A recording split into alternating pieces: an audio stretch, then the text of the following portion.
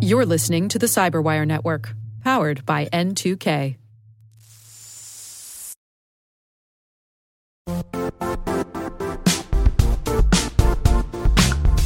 And now, a word from our sponsor, Zscaler, the leader in cloud security. Cyber attackers are using AI in creative ways to compromise users and breach organizations. In a security landscape where you must fight AI with AI, the best AI protection comes from having the best data. Zscaler has extended its zero-trust architecture with powerful AI engines that are trained and tuned by 500 trillion daily signals. Learn more about Zscaler Zero Trust Plus AI to prevent ransomware and AI attacks. Experience your world secured. Visit zscaler.com/zerotrustai.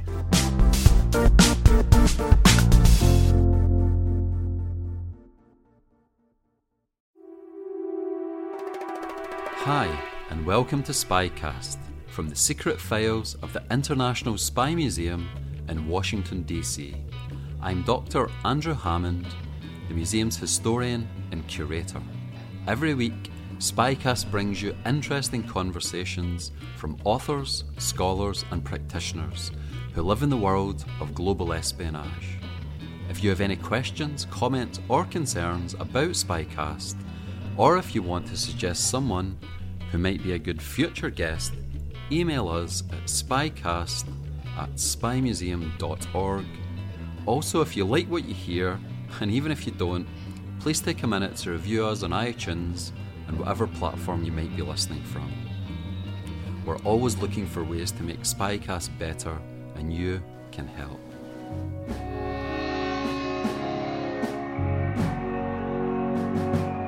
My guest today is Dame Stella Rimington, who was the first woman Director General of the British Security Service, that is the Domestic Security Service, MI5. The closest counterpart in our country would, of course, to be those elements of the FBI which cover domestic security. As a Director General, she was recognized both for accomplishment as being both the first woman Director General as well as her performance in that capacity. She has continued to speak out on public issues. She has continued to pursue a career as both an author, her novels At Risk and Secret Asset, both being available now in the United States, as well as her autobiography. And it is just delightful to have you here, Stella. Stella has arrived to help us launch the latest museum initiative called Operation Spy, which she has just toured. But let me start our conversation, Stella, if I may, in looking at MI5, the Domestic Security Service in Great Britain, and our FBI. I'm sure you're aware of the conversation here in the United States about creating an MI5 in the United States. There are people who say no, the FBI is a law enforcement agency, that's the proper place to put it, they will be effective. Others say no, MI5 has been extraordinarily effective in Great Britain, that's the way we should go. And I'd be very interested, and I'm sure our listeners would, in your thoughts on that issue. Well, of course, all countries organise their intelligence differently from each other. And in a sense, I think intelligence services have got to sort of go with the grain of the country that they're working in. In my country, the United Kingdom, we've traditionally had intelligence services that are entirely civilian. MI5 and MI6 have got no police powers, they've got no military powers. They are entirely civilian, and their job is to gather intelligence, pure and simple, and particularly with MI5, to gather prior intelligence to try and prevent whatever harm is threatening the country, whether it's espionage, as it was mainly in the Cold War, or terrorism as it is now. And the way they do that, as I say, is by intelligence gathering and analysis and assessment, and then, in my country, it's the police who have to take the action on the intelligence. And that's fundamentally different from the arrangement that exists at present in the United States.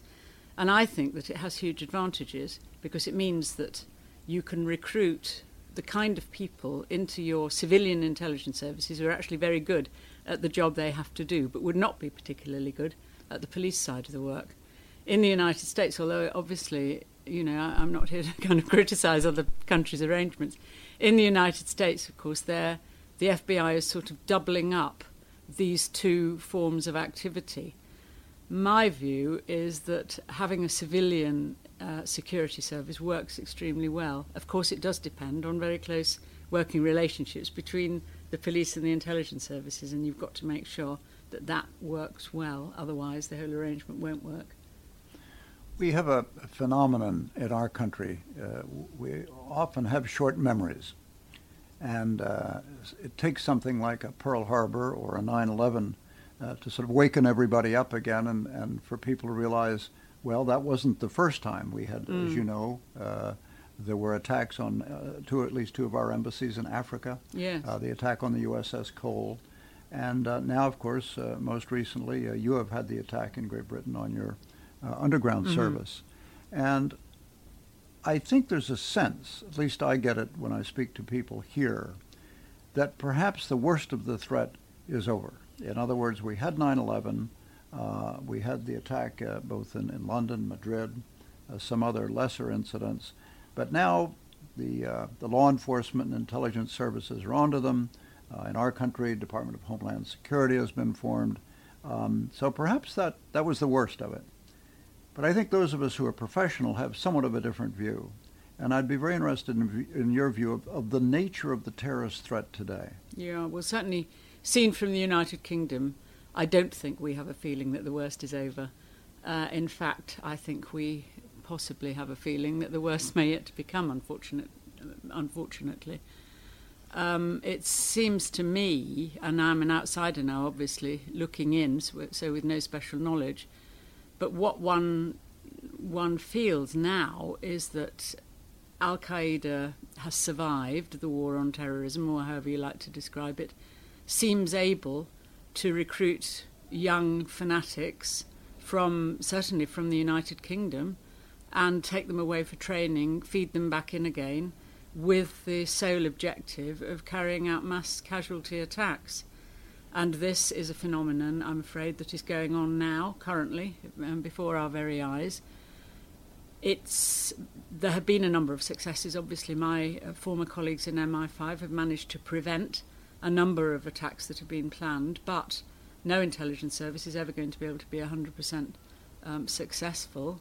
And I think the fear is that, in the end, one of these attacks is going to get through, as it did on the 7th of July in London when the Underground was attacked.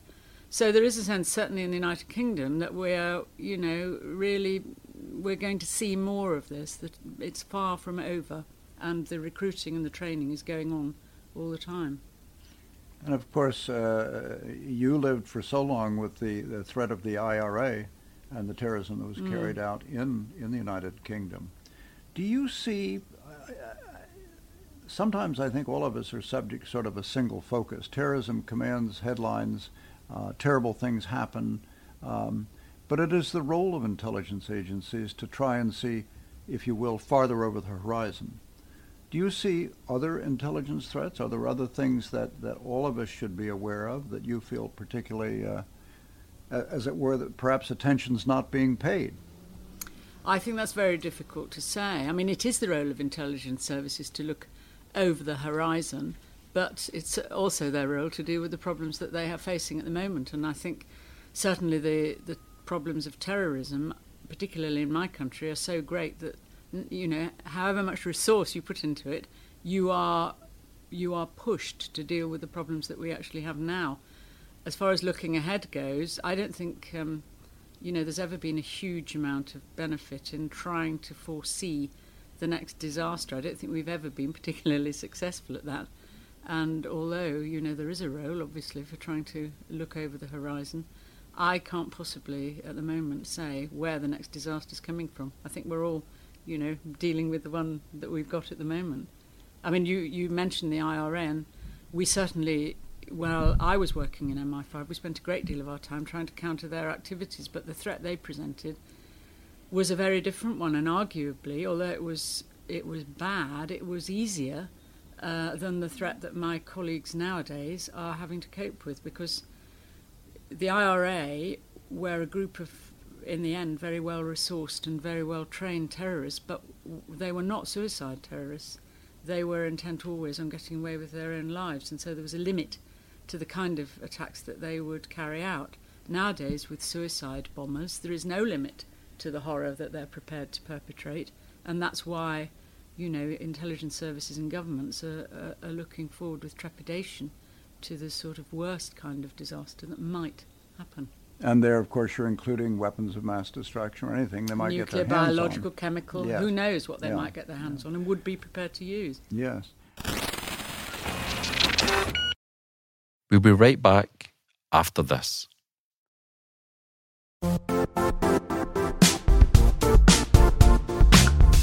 The IT world used to be simpler. You only had to secure and manage environments that you controlled. Then came new technologies and new ways to work. Now, employees, apps, and networks are everywhere. This means poor visibility, security gaps, and added risk. That's why Cloudflare created the first-ever connectivity cloud. Visit cloudflare.com to protect your business everywhere you do business.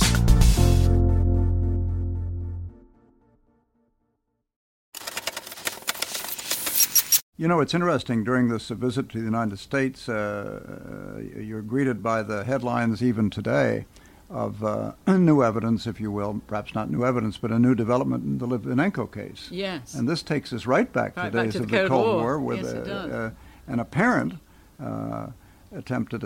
completed assassination, if you will, of a Russian subject in Great Britain. I don't know. Is that something? I don't know if you would have dealt with that a great deal, that sort of thing. Well, it certainly takes me back to the murder of Georgy Markov, the Bulgarian dissident in London, who was stabbed by an umbrella while he was walking across Waterloo Bridge in London. And that, at the time that happened, even though that was the height of the Cold War, we nevertheless regarded it as a most remarkable occurrence that somebody should be murdered, right in the heart of a Western capital by a foreign intelligence service. Now, I don't know who has murdered Litvinenko, but certainly somebody has, and the police appear to have traced the poison that was used fairly accurately, as far as one can tell, from Russia to London. So obviously, again, we're looking at the murder of somebody by some aspect of a foreign country, it is absolutely startling and amazing. It certainly hit the headlines in the United Kingdom. Yes, and of course I gather, you and I were chatting earlier, that there apparently is no extradition treaty between Russia and the United Kingdom that would govern this. That's the situation as I understand it, that there isn't an extradition treaty. And anyway, the Russian prosecutors appear already to have said that whatever the evidence, they're not going to allow the person who's accused to come to London to be tried. So right now we're at a standoff.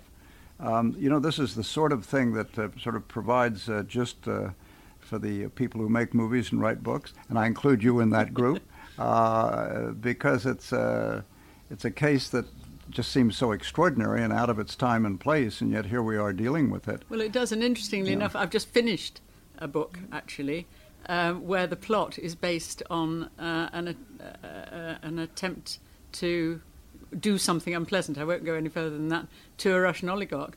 And I had thought of this plot before the Litvinenko case came to the public knowledge. So I think it's interesting that my mind was already turning over on this before it actually happened. As the media would say, you've been overtaken by events. Yes, I think so. But that's often a question of how close do you think, and how close do you think some of the fictionalized versions, whether in film or literature, come to capturing some of the reality of both your work, counterintelligence, and mine? Well, I think some fiction does come quite close to it. Some obviously doesn't. And in many ways, the ones that the public like most of all are probably the most extreme, like the James Bond films. But there is certainly some fiction, particularly, I would say, John le Carré, the British author, who wrote about the Cold War, particularly Tinker Tailor Soldier Spy and Smiley's People are two books that come to mind. And I think that his fiction is very realistic about that period that we've just been talking about, the period of the Cold War. And it reminds me very much of when I first joined MI5, this sort of it was the height of the Cold War, and there was this sense of the wilderness of mirrors, that nobody really knew what was going on and whose side anybody was on. You'll remember James Angleton of the CIA. Yes, I do. And my Yes. former colleague Peter Wright Yes. of MI5, and together they had convinced themselves that the Russian KGB had penetrated everything, and, you know, nobody was doing what you thought they were doing, and everything was not as it seemed.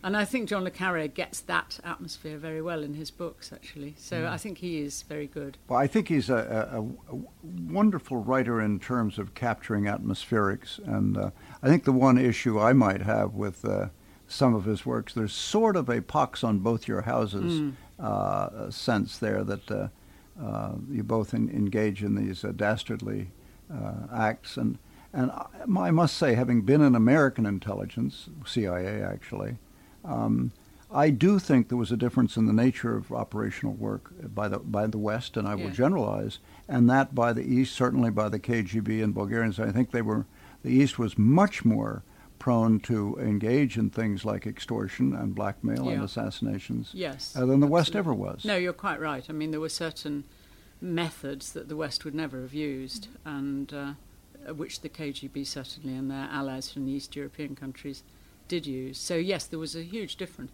and I mean it was the moral difference, I suppose, between democracy and communism, really. I mean, you know, the organisations like the Stasi and the Russian KGB were in the end spying on the people for the benefit of the government, whereas in the West we were trying to defend the people against external threats, and there's a fundamental difference. Yes, well put. Well put. Let me ask you a hard question. Who's your favorite spy author? Well, I think I've implied that it's John le Carré from what I've said, actually. But, you know, there are a number. I think Graham Greene writes a very telling story, and sometimes a very funny one, like Our Man in Havana, if you've read that, which I think is extremely amusing.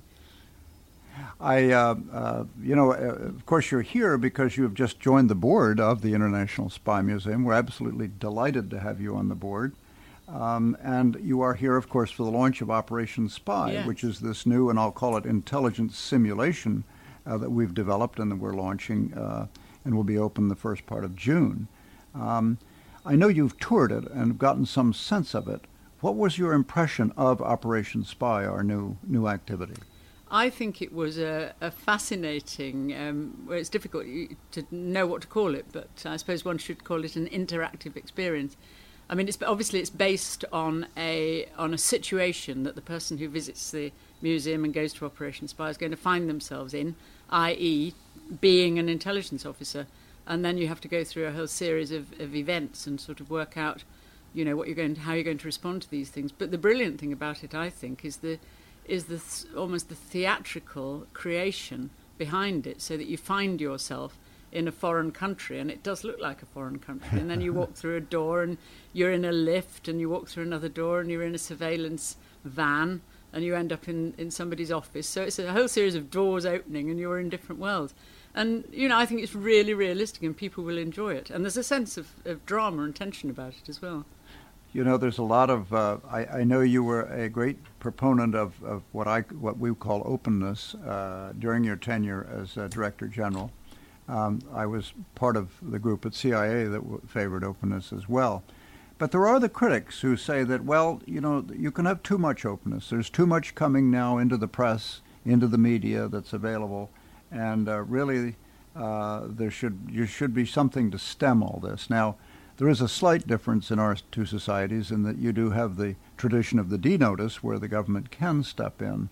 But I think it would be interesting for people to hear your comments on something that you were very much for during your tenure, and that's openness. Yes.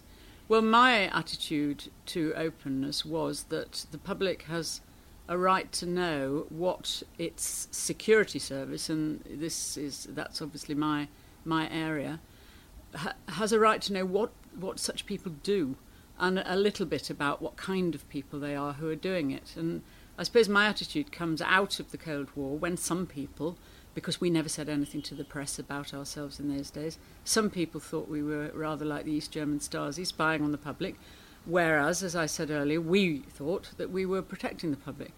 And it seemed to me that as the Cold War came to an end, it was important for the public to understand why we needed security services, what it was that they were doing and how they were doing it.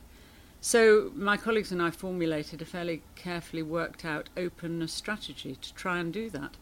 What we said to ourselves, though, was that there are strict limits on how open we can be. We can never talk about operations or people or methods in detail, and we must stick to that. And we managed to do that. There were lots of people who said to us, oh, you know, once you kind of lift a corner of the curtain of secrecy, it will all be dragged down and you won't be able to keep any secrets at all. And that's not what happened, actually. We were very strict about what we talk about and what we didn't. We said to the press when we first had contacts with them, we will tell you certain things, we will not tell you other things, but what we will never do is tell you lies. And I think that's very important in any kind of openness, that you make very clear what you'll say, what you won't say, but also that you won't mislead people. And that's what we did, and I think it has been very important, and particularly nowadays when terrorism is the main threat to the country, it's very important that the public can trust those organisations that exist to try and protect them, because otherwise they're not going to give you information, and the public are your eyes and ears out in the country. They're seeing things that you can't see and telling you things, and so I think it's very important and a positive thing, provided it's controlled. You know, I'm sure you have the experience, as I do, of having young people approach you who are considering going into intelligence, and I use that in a very broad sense. And, of course, my war was very much the Cold War. You went on somewhat beyond that in your experience. But I think as my last question, we know that a number of younger folks and people looking at intelligence as a career have listened to these spycasts. And so I would just ask you, if you were speaking with a young person now, someone who approached you about, you know, I'm studying this or that, and, you know, I happen to speak a language, and I'm thinking about intelligence, what would your words of counsel be to them? I think a career in an intelligence service is an excellent career for somebody who wants to do something to help the country, and I think that's basically how you should look at it. It's not a career in which you're going to make your fortune.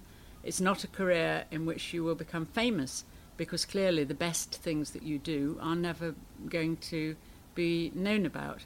So it's a career for somebody who, as I say, wants to have an exciting and interesting life, help the country, but doesn't require the sort of public acclaim that you might get in other professions, really. But it is a worthwhile career, and it's one that I've been really happy to have had, and I really feel, that I've served my country in doing it. And of course, in your case, quite extraordinarily, you didn't go into it as a very junior, younger person. You went into it, I'll say, more or less at midlife. You'd gone overseas with your husband, then a diplomat. You'd done some clerical work, really, for the embassy abroad, and then it was you did get involved in it, and as they say, one thing led to another. Yes. Next thing you knew, you were Director General. Well, quite, absolutely, yes. Let me, on air now, both recognize you and thank you for your public service, which, from all my colleagues have said, was well done. And I will just end by noting that our guest today has been Dame Stella Rimington, who has done both her memoirs, 2 novels, At Risk and Secret Asset, and I should note is also doing both motivational speaking and working to an extent as what we call an executive coach. So obviously you have failed at retirement. You have now taken on these activities, and I certainly, on behalf of everyone here, wish you the very best. Thank you so much for joining us today. Thank you very much. The International Spy Museum is a full 501c3 non-profit. If you want to donate to the museum, or if you're local and would like to volunteer at the museum, please visit our website at spymuseum.org for more information. Hi everybody, it's Maria Varmazes here, your host over at T-Minus Space Daily, and sometimes a guest on Hacking Humans too. We here at N2K Cyberwire work hard to bring you concise, intelligence-driven news and commentary, and we'd like to know how we're doing. Please take a few minutes to complete our audience survey and share your feedback to help us continue to grow and meet your needs. Visit cyberwire.com/survey. That's cyberwire.com/survey to get started.